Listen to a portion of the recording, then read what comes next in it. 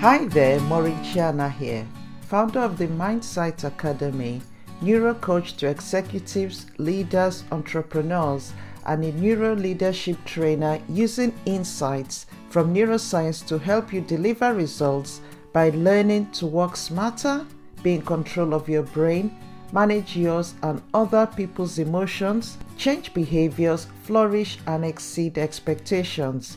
I am so pleased to be back here with another episode of Lead to Excel podcast. So our topic today is how to overcome barriers female leaders face in the workplace. We know a lot about the external barriers female leaders face, or women face generally in the workplace. But my focus and passion is really helping women understand the internal barriers, because once you understand those and you're able to overcome them, then it's easier to navigate and overcome the external barriers. And a lot of times you find that the external barriers end up creating internal barriers for women, and we're going to look at all these. So without wasting any more time, as usual, get your drink, your tea, your coffee, water, whatever that might be, put your feet up and listen in. Leadership ability is rarely about the gender of the leader and more about the individual. But we find that innate or unconscious biases and social expectations can hinder female leaders from moving forward into more top-level roles. The hurdles and barriers that many women face in the workplace is out of their control, but this can actually create an opportunity for female leaders to be more purposeful and intentional about doing the things within your own control. This will enable you climb your career ladder quicker and ensure that you feel that your life is meaningful and fulfilling. Many are blind to the behaviors and habits that keep them stuck, but it's important to remember that behaviors lie within your control, whereas external forces like other people's unconscious biases doesn't. My aim in this podcast is to help you clear your path of self-imposed obstacles so that you can become more successful and take greater satisfaction in your work. My goal is to help you make the biggest positive difference that you want to make to expand your power and influence in your career and society. So looking at some of these barriers, we'll start with confidence. Have you ever thought to yourself, can I do it? Am I good enough? I don't belong. Will anyone want to even listen to me? I remember when I just got into public speaking. These were exactly the thoughts that were coming to my mind. And it really had a great impact on me because naturally I'm quite introverted. So for public speaking, I was asking myself a lot of questions. Would they even want to hear what I've got to say? Would they find what I've got to say interesting? And you see, once these thoughts started spiraling in my head, it then had a great impact on how I projected myself and also my presence. But once I took control of that inner voice and really started focusing on the message that I was giving, my confidence grew because I knew that the information I was actually passing across was very important and I knew what I was talking about. So I had confidence in the actual information I was giving, but it was more me and how I believed I was being perceived that was now hindering me. So confidence issues arrive from self-worthiness, how you feel about yourself and others. This ends up impacting how you show up and your ability to show up as well. Because a lot of people end up moving away or shying away or even stop themselves from going for those big promotions from, in my case, from public speaking, I could have stopped there, and I almost did, but I kept pushing myself to really go out of my comfort zone. And now it just comes naturally to me. And the fact is that even high achieving women often have to fight to maintain their own confidence.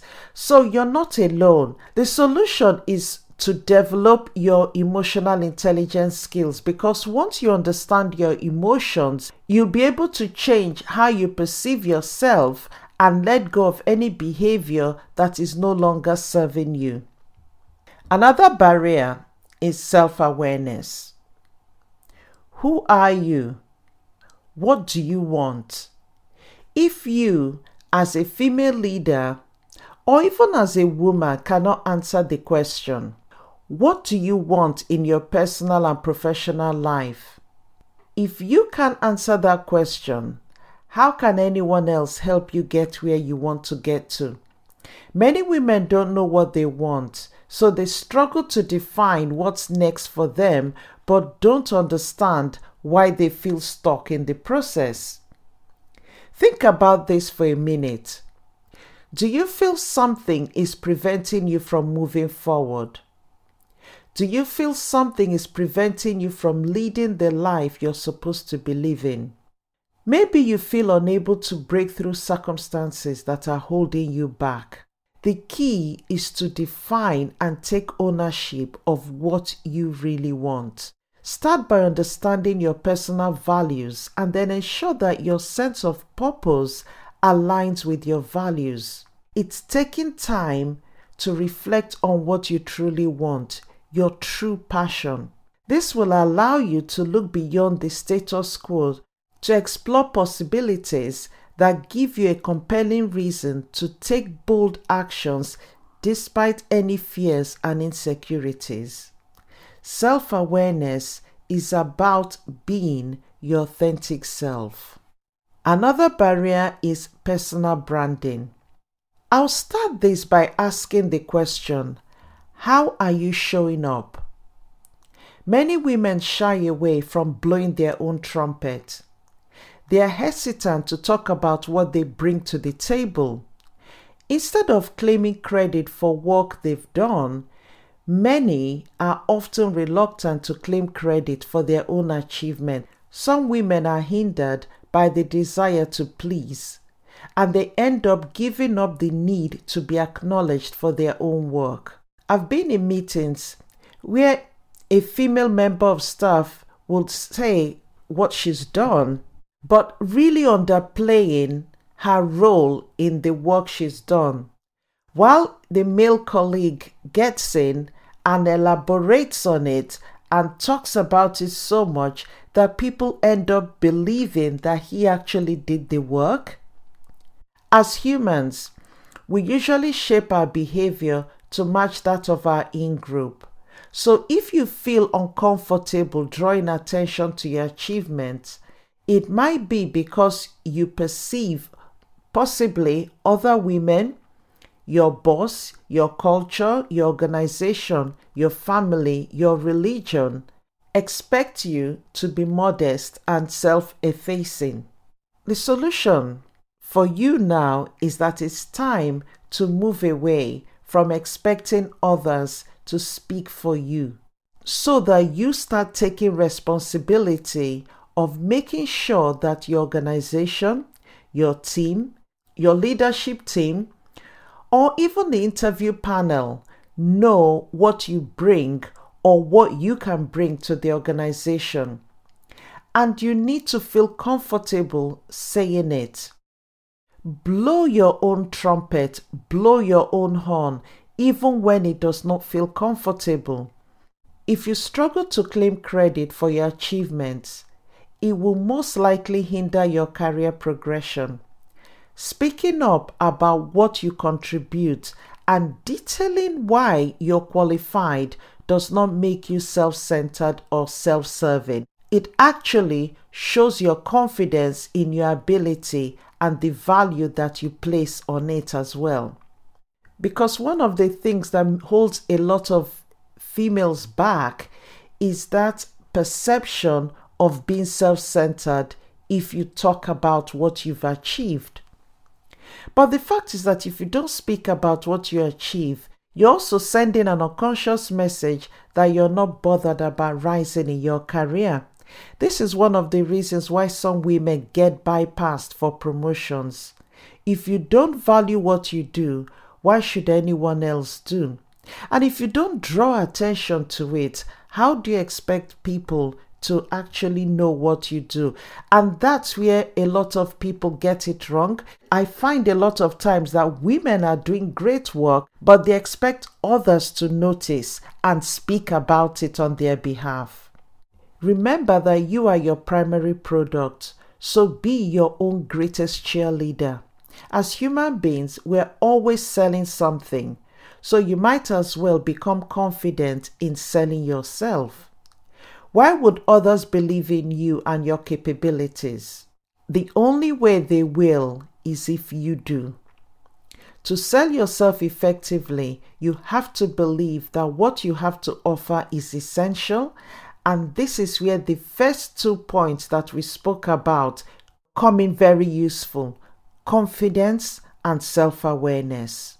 Showing up and working hard is essential, but giving yourself the best chance of moving up the corporate ladder means you will need to be heard.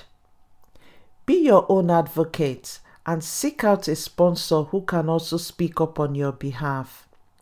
Make it clear to your managers and colleagues exactly what you bring to the table and why it's valuable and why you are valuable. This will raise your profile and also inspire other women as well. This reminds me of the quote by Maya Angelou posted on LinkedIn this week by the Female Lead group, which says, "Each time a woman stands up for herself, without knowing it possibly, without claiming it, she stands up for all women." So even if you will not do it for yourself, do it for other women, because other women will see you talking about what you do, talking about what you're achieving, and it will motivate them and encourage them to do the same or to even aim high as well. Another barrier is networking, because many female leaders believe that networking is not important. You hear people say, "I don't have the time." Networking is you being intentional and purposeful about building those important strategic relationships. So it's not optional if you want to rise in your career. I must say here that there's a real need for female networks to be as effective as men's networks tend to be, by providing more informal and formal help to other women, such as mentors who can help them get promoted. And I must say there are quite a lot that I've noticed coming up recently. It's something I'll encourage every female leader or females get involved with. Actively pursuing advantageous connections runs counter to the classic ideal of femininity. Many women feel that pursuing these connections and relationships will make them seem to be pushy, but this cannot be further from the truth. Once you have clarity on your purpose, you then have to proactively develop positive and effective relationships. Some female leaders avoid networking because they see it as inauthentic, as developing relationships that are merely transactional, and they feel it's too mechanical. But you will find it more comfortable if you reframe your narrative and see it as a means to a larger purpose, such as advancing your organization or team's visions and goals. Another barrier is reluctance to negotiate. This I come across so much. So many of my coaching clients have this big problem. I have many women say to me, "How do I ask for what I want?" Many females are ready to fight for others, but reluctance usually surfaces when they have to ask for something for themselves. Learning how to negotiate effectively is a skill every woman must learn. Don't think about your need as you being selfish or self-serving, but remind yourself that you deserve it, you've earned it, or just simply remember the value that you've brought to the organization or the value you know you can offer. You don't have to forfeit your needs for those of others and be miserable or unfulfilled. Ask for what you deserve. Ask for what you want. The next barrier is stressed for success. Many women's Achilles heel is trying to please everyone. They overcompensate, take on more and more work. Some of this is from a place of insecurity, which shows up as the controlling behavior. This is where female leaders find themselves working really hard, rowing the boat so fast that it ends up resulting in stress and burnout. Maybe you just want people to know that you're capable, you're adding value, so you take on more work so that your boss or colleagues can see that you're worthy of promotion. But you become so exhausted that many females end up getting to their mid-career and end up looking for ways to just get out because they cannot and do not want to take on any more work, or they just feel that they cannot carry on working that hard anymore. The unfortunate thing is that many female leaders end up turning their back on leadership at the very time when they should be climbing the ladder to more senior roles because they've lost interest, or they literally have just switched off mentally and they opt out of leading or simply leave the corporate world completely and set up their own business.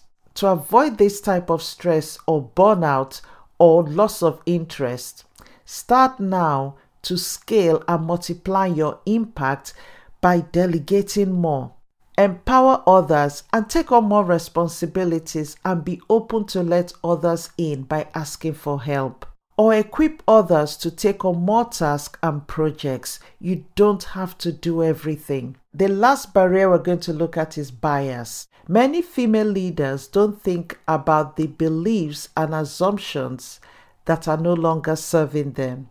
It's important to discover your own inner critic. In order to do better and set yourself up for excellence, you have to start by reflecting on what you have been doing in the past and ask yourself if it still serves you well today. Be conscious about your own biases and own them and change the ones that are hindering your progress. This will liberate you to focus on leadership purposes and less on how you're perceived. Learn how to untwist your thinking. Self-awareness and knowing which thought to reframe based on your situation is very important to enable you to be in control and get to the top of your career ladder.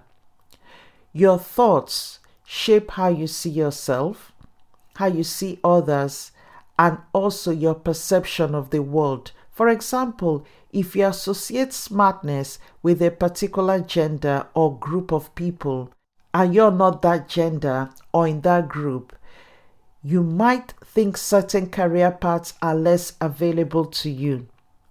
But we know from science that it's possible to disrupt these norms. A lot of these biases, unconscious biases that are external, have become internal for many women and impacts on their behaviors or actions. So it's important to reflect and understand your own beliefs, your own biases, that inner critic in you that is holding you back, so that you know what needs to change. This will basically help you rewire your brain so that you can be who you truly want to be and achieve what you truly desire and deserve. I hope you found this podcast really useful. Thank you once again for tuning in. And remember that if you haven't subscribed to this podcast, click on the button wherever you listen to it so that you don't miss an episode. And I would really appreciate you leaving a review as well, or even a comment on the podcast, or ideas of topics that you want me to talk about in future. I've got some exciting episodes coming up with some interesting guests that you really wouldn't want to miss. So in this climate, wherever you are, do remember to keep safe, look after yourself, and I truly wish you perfect health. Stay limitless, and I look forward to seeing you in the next episode. Bye for now.